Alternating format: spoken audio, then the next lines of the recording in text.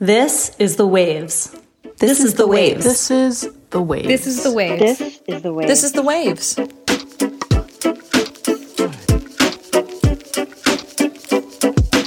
Welcome to The Waves, Slate's podcast about gender, feminism, and our complicated relationship with fitness. Every episode, you get a new pair of women to talk about the thing we can't get off our minds. And today you've got me, Shayna Roth, a podcast producer for Slate, including for The Waves. And today I'm joined by journalist and author of the new book, Let's Get Physical, Danielle Friedman. Danielle, welcome to The Waves. Hi, it's great to be here. I have been dying to talk about fitness and these sort of complexities of wellness on this show for a while now. And your book is really interesting to me because it tracks the evolution of women's fitness and different types of exercises that women haven't always been able to participate in. And I've had a fraught relationship with fitness, from fad diets to spurts of exercise, followed by long stretches of not doing anything and then feeling depressed. And what I loved about your book is that without being a sort of like rah, let's all exercise and feel great book, it got me into that headspace. You had a lot of different parts throughout it where it just reminded me that exercise can just be about me feeling good and not necessarily about looking good. I also think part of it was because you brought up a lot of trailblazing women. I wanted to start off just by asking you, what got you thinking about fitness and feminism in the first place? So there was a pretty organic origin story here. I'm a lifelong runner, but about 5 years ago, and I'm always kind of a little bit sheepish to tell this story, but I was actually getting ready for my wedding. And so I decided to take my first bar class, to venture into a boutique fitness studio for the first time.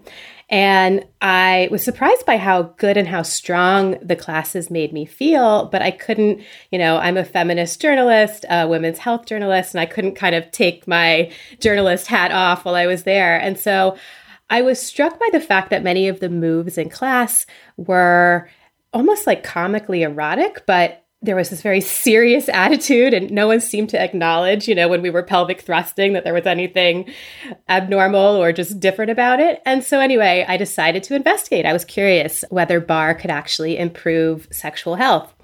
I went down one rabbit hole after another, and I stumbled on the story of Lotte Berk, who is the woman who invented what became barre in the late 1950s. And Lotte Berk, it turned out, was this incredibly complicated, larger-than-life figure. She was a former dancer who had fled Germany to avoid Nazi persecution in the 1930s. And when she invented her workout, it was pretty explicitly to help women improve their sex lives. She also, she was also selling it as a way for women to develop long, lean muscles and all of the things that we still hear today. But in her own small way, she helped to fuel the brewing sexual revolution that was about to, explode in London. I was totally riveted by Lotte Berk. I ended up writing about that origin story for New York Magazine's The Cut. And while I was reporting it, I at one point was like, I'd love to talk to the person who wrote the book on the history of women's fitness. And I was pretty amazed to discover that that book did not yet exist.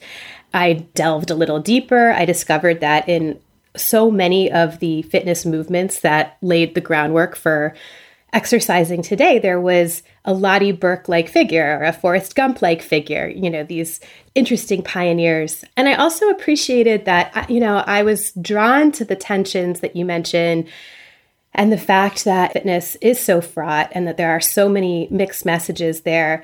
I was, sort of intrigued by the challenge of attempting to untangle them and to learn how they got so tangled in the first place. And just to have a better understanding of why women feel, both obligated and inspired to work out in the ways that we do today. Yeah, and I think your book definitely delves into a lot of that. And we're going to get into both the history of exercise that you talk about in your book, as well as later in the show, we're going to talk about where the fitness industry stands today. So stick with us. You're listening to The Waves.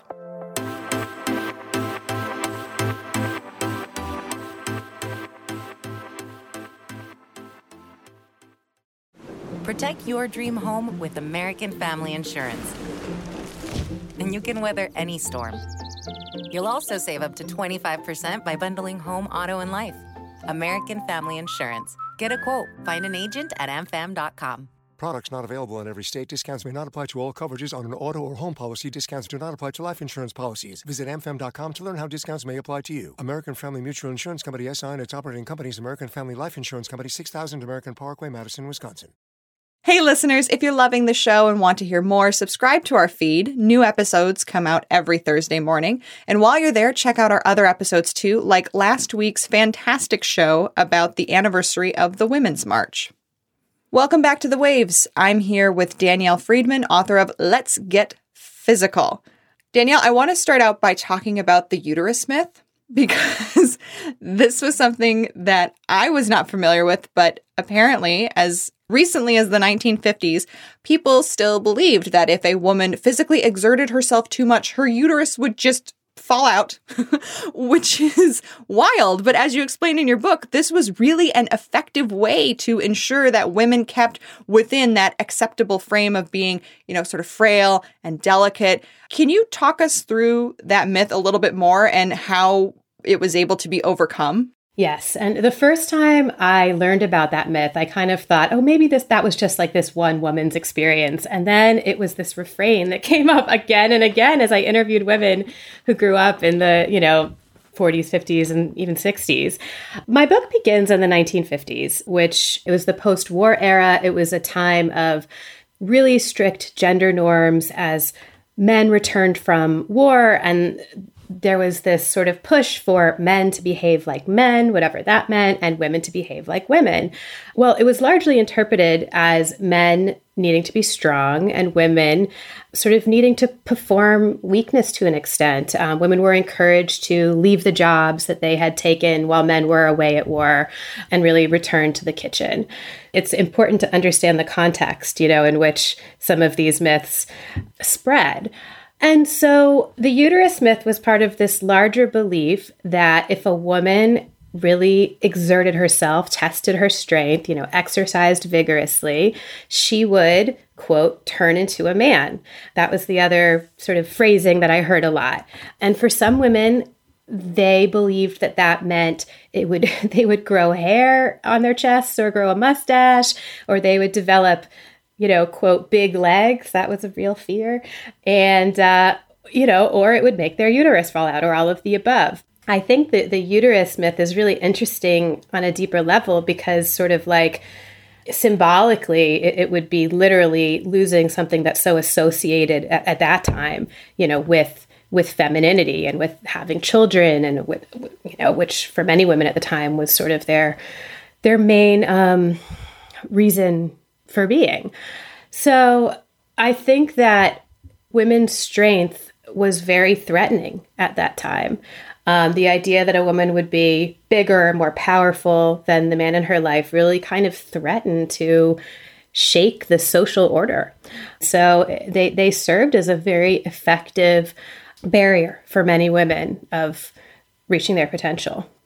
I thought it was so emblematic of a sort of larger thing that has happened throughout history with women, where we have this idea in society of like what makes a woman a woman. And if there is something that we don't want her to do in order to be stronger or more challenging to the societal norm, we just say, well, you're not going to be a woman anymore. Yeah. And, I think at that time in the post-war era, certainly throughout the 1950s, the options were still so limited for what a woman's role, what a woman's potential could be, and what her role in society was. So women were just taught to really prioritize being feminine, being ladylike, and ultimately, of course, in the service of being pleasing to men. That's key. So this gets into a passage of your book that I read, and when I read it, I groaned, and then I nodded along because it's just still true in many ways. It was your chapter called Reduce, which focused on Bonnie Pruden, who is one of those trailblazing founding mothers of fitness for women. Can you read that section for us?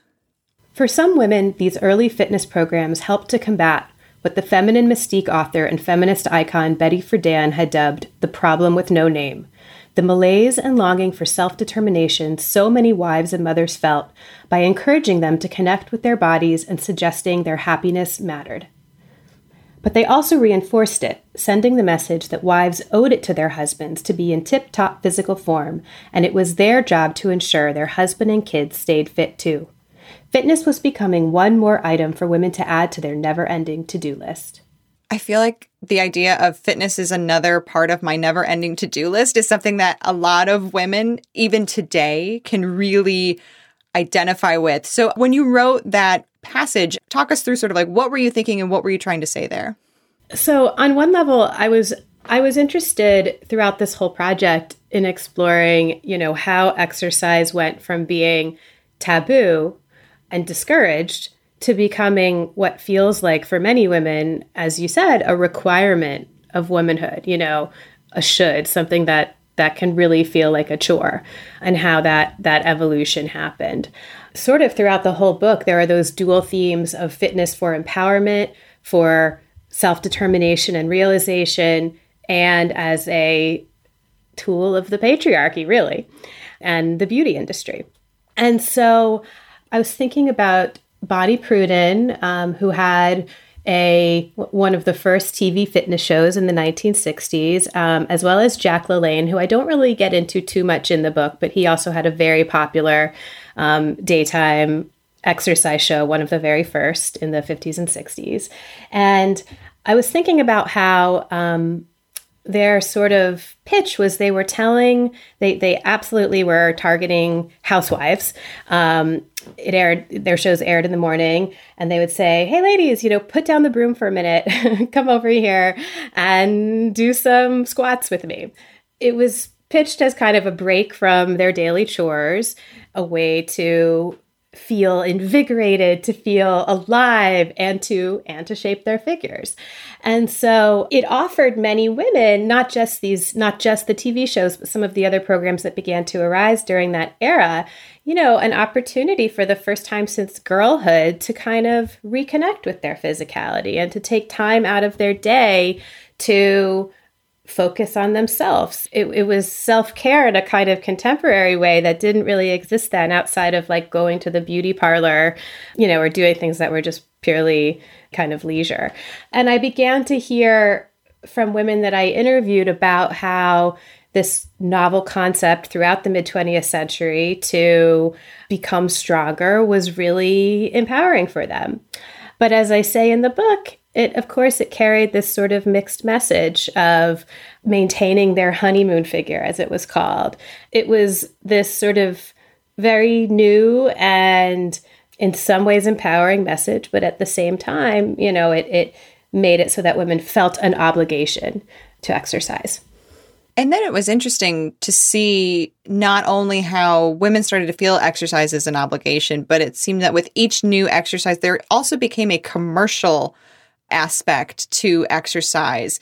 And you saw capitalism really starting to play into this with, charging for classes, with, different clothes. You had sponsors, you had workout videos. And a lot of the people that were making money, yes, a lot of women made money, but I would imagine that a lot of the people behind those extra layers of exercise were men that were really profiting off of telling women, you need to stay in shape. It took a while for the industry to really kind of blossom into something more closely resembling what it is today. A lot of that happened in the 1980s. But as with so many other parts of our, society, many of the power brokers were men. And I also look at like the women's magazines that were often selling throughout each decade what the ideal body should look like and how to achieve it through, exercise tools, and the advertisers that were reinforcing the message that a woman, needed to change to be loved. I think about, and I talk about in the book, there's this one issue of Cosmo. I believe it's from 1972. And it's when Helen Gurley Brown was in charge. And it's just like stunning in kind of how contradictory it is. There's this one article about how women athletes are actually really talented too, and we shouldn't be shortchanging them. And then like a page later, there's this ad for it's like a full body slenderizing wrap that looks like a mummy, mummification. And many of those mixed messages persist today.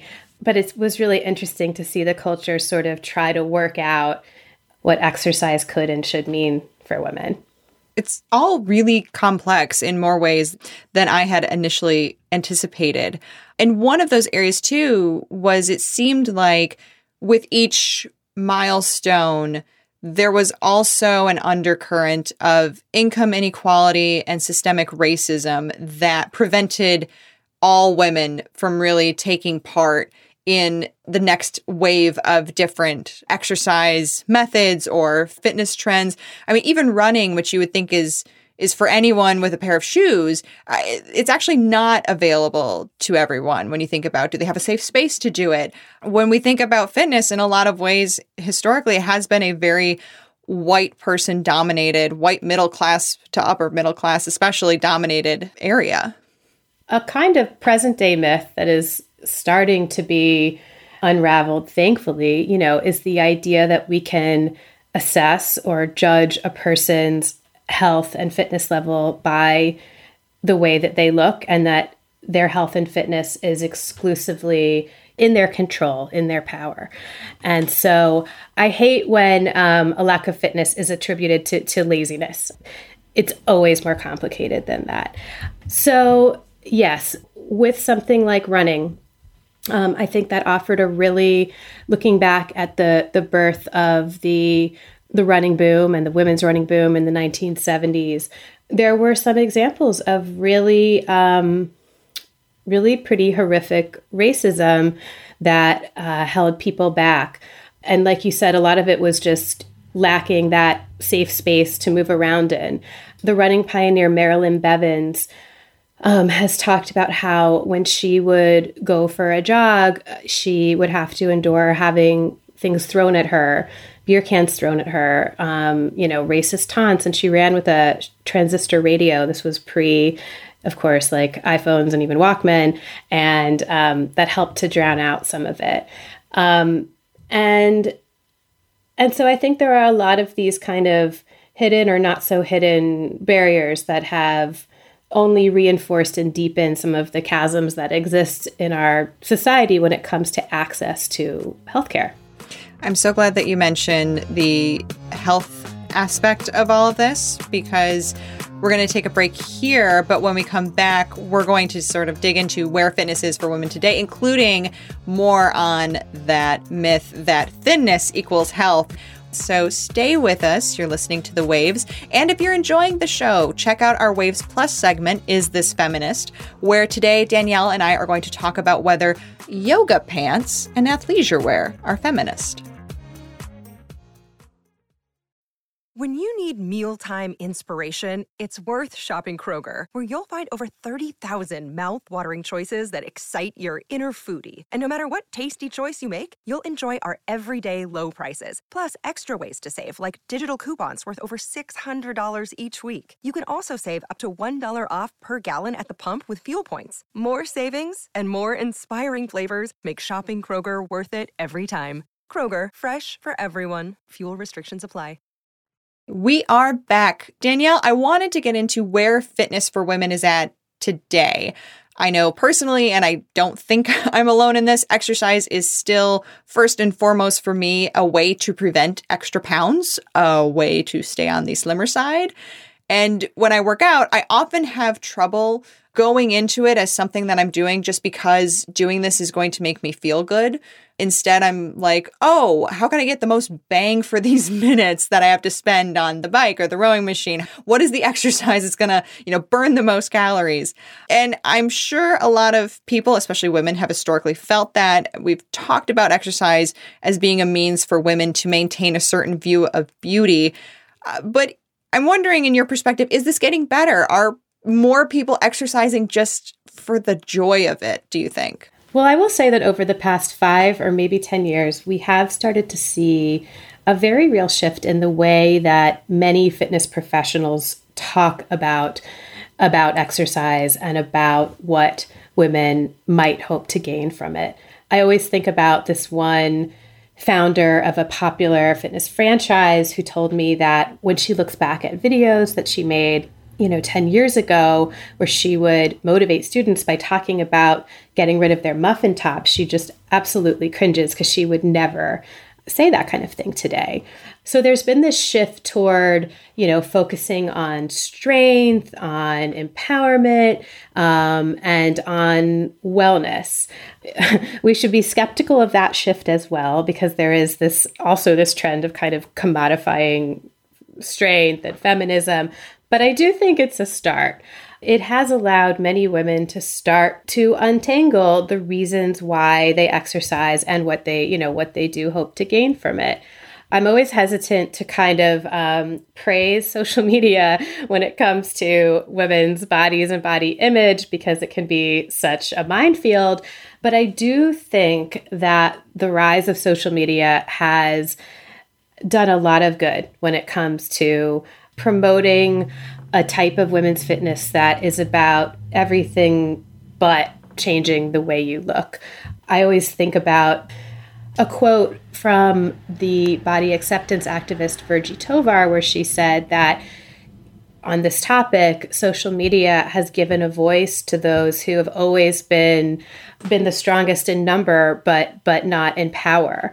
And it's created a two-way conversation. So when I look back, having studied the history of women's fitness, for so long, it was just this one directional sort of message where women's magazines and pop culture, even fitness professionals to an extent, were kind of telling women how to look, how to get there, and women really attempted to abide. Whereas now there's been this very real pushback, which has led to so much, more body diversity and an expansion of our idea of what a fit body looks like. I don't want to oversell this. There's still a huge, we have like miles and miles to go, but it does feel like the beginnings of a very real shift.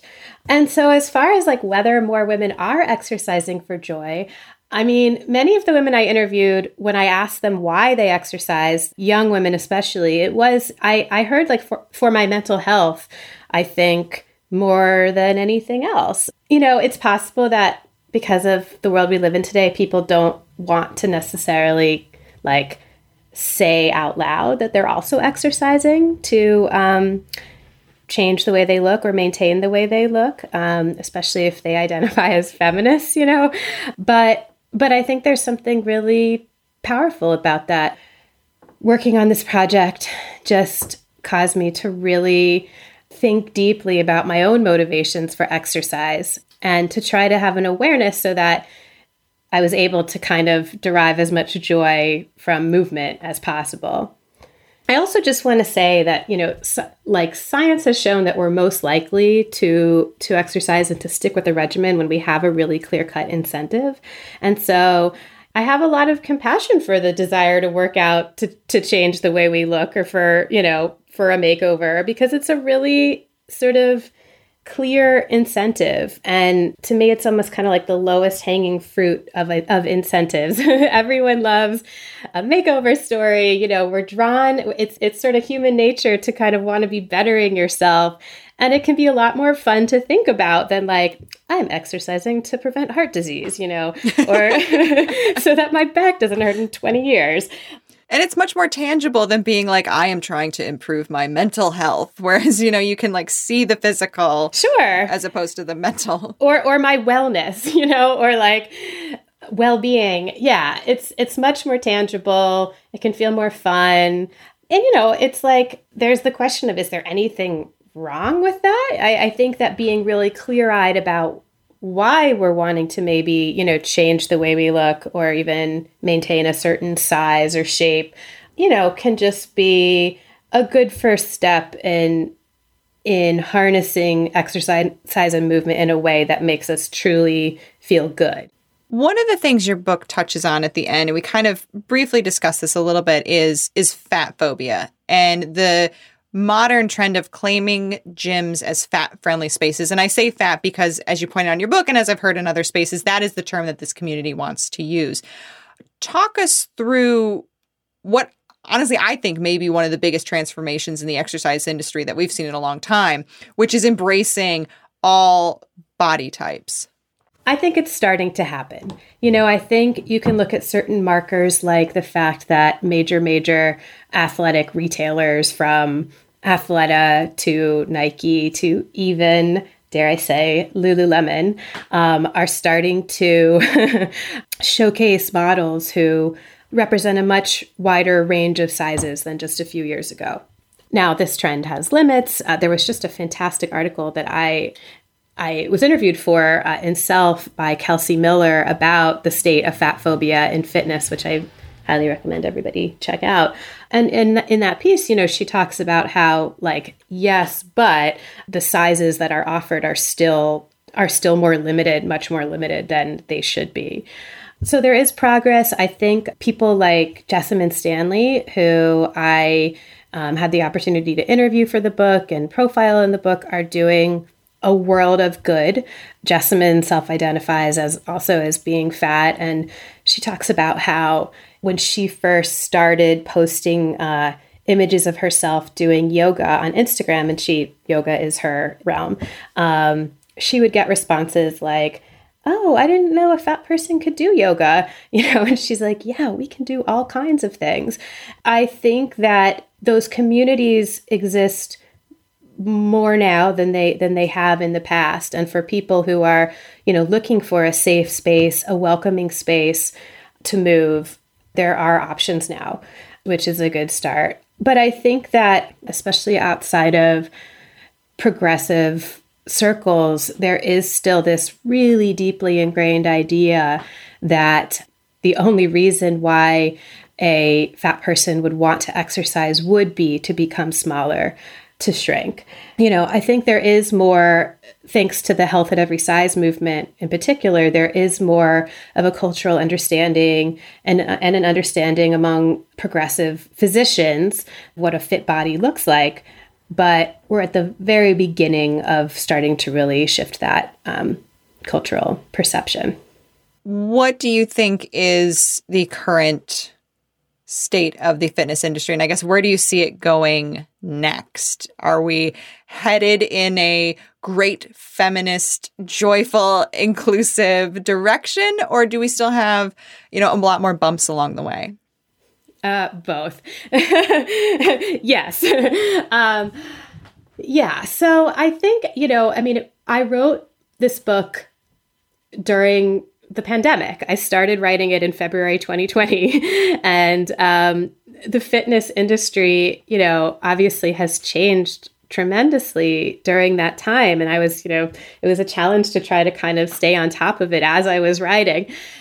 And one trend that I have observed, and something I've heard anecdotally just from interviewing people, is that, because the pandemic has led so many people to kind of take stock of their priorities and reevaluate the way that they're spending their days, there has been a shift toward a gentler approach to exercise and to movement.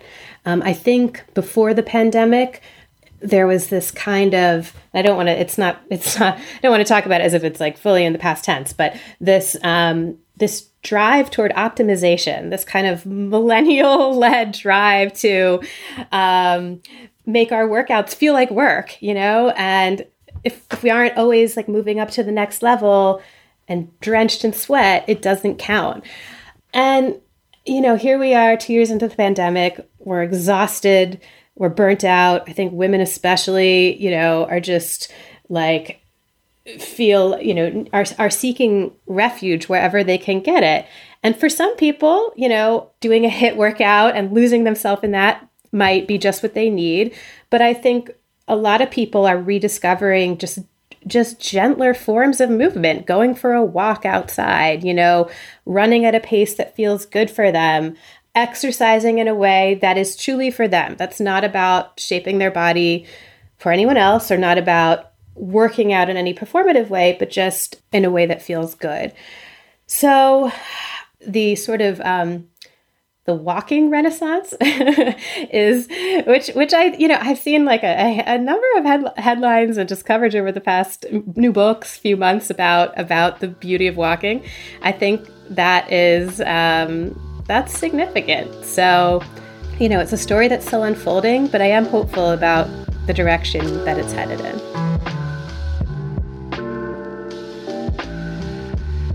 Well, before we head out, we want to give some recommendations. Danielle, what are you loving right now, and what do you think our listeners should partake in? My recommendation is kind of a geeky one, but I recently discovered, and I've started watching a number of films from the early 1930s. So these are pre-Hollywood Code films from the 1930s. Love that. And yeah, I'm a lover of classic cinema, but I hadn't paid too much attention to the differences in films from before and after the famous Hollywood Code, which imposed all of these rules and censorship on films. And so I've been really surprised to find that some of these films from the first half of the 30s actually feel like more modern than films from the 1950s, because they're just more... They're a little raunchier, they're looser, and so much fun. In particular, I've become a real fan of William Powell, of the Thin Man series and other esteemed films. But if you're looking for something very different and entertaining, that is my recommendation for right now. Besides the Thin Man series, what is one movie that you would recommend? Yeah, I just watched this 1932 film called Jewel Robbery with Kay Francis. And it's actually short. It's like a little over an hour. Super fun. I don't want to give too much away, but it's available on TCM right now if you want to check it out. Awesome. I am going to keep in with our fitness theme and recommend Yoga with Adriene, which I'm sure a lot of people are familiar with her. Maybe you've done some of her videos, but I highly recommend doing more Yoga with Adriene videos. I am someone who has had that millennial mindset of, I need to go at 110% if I'm going to exercise, and I need to sweat. And Adriene has really helped me, particularly right now when I need to be doing more gentle exercises, to just be like, I am just going to do the yoga and I'm going to enjoy the yoga. And it's okay if I don't need a shower afterwards. I'm still moving my body and it's still good for me, and it's still breathing and it's still happy. And her videos are she's just a delightful human. She's funny. She usually has her dog with her, which I get a kick out of. And when I'm doing yoga with my daughter, she really enjoys seeing the dog. So I highly recommend checking out Yoga with Adriene. She's on YouTube. The episodes are free, and she has an incredible amount of yoga for all time lengths and places to focus on your body. You really can't go wrong if you're looking for some yoga. Yeah, I find her kind of instantly calming. Yes! I hear her voice. Yeah. Yes. And I love that a lot of times she's like, just throw on some cozy clothes and let's go. And I'm like, thank you. That's what I need. I love it. Yes, exactly. Danielle Friedman, your book is Let's Get Physical. It's fabulous. There's just so much great knowledge in there. Thank you so much for taking the time to talk with us today on The Waves. Thank you so much for having me on. That's our show this week. The Waves is produced by myself, Shayna Roth. Susan Matthews is our editorial director, with June Thomas providing oversight and moral support. And if you like the show, be sure to subscribe, rate, and review wherever you get your podcasts. And please consider supporting the show by joining Slate Plus. Members get benefits like 0 ads on any Slate podcast and bonus content of shows like this one. It's only $1 for the first month. To learn more, you can go to slate.com/thewavesplus. Also, we'd love to hear from you. Please email us at thewaves@slate.com if you have ideas for shows, for guests, or you just want to chat. The Waves will be back next week. Different host, different topic, same time and place.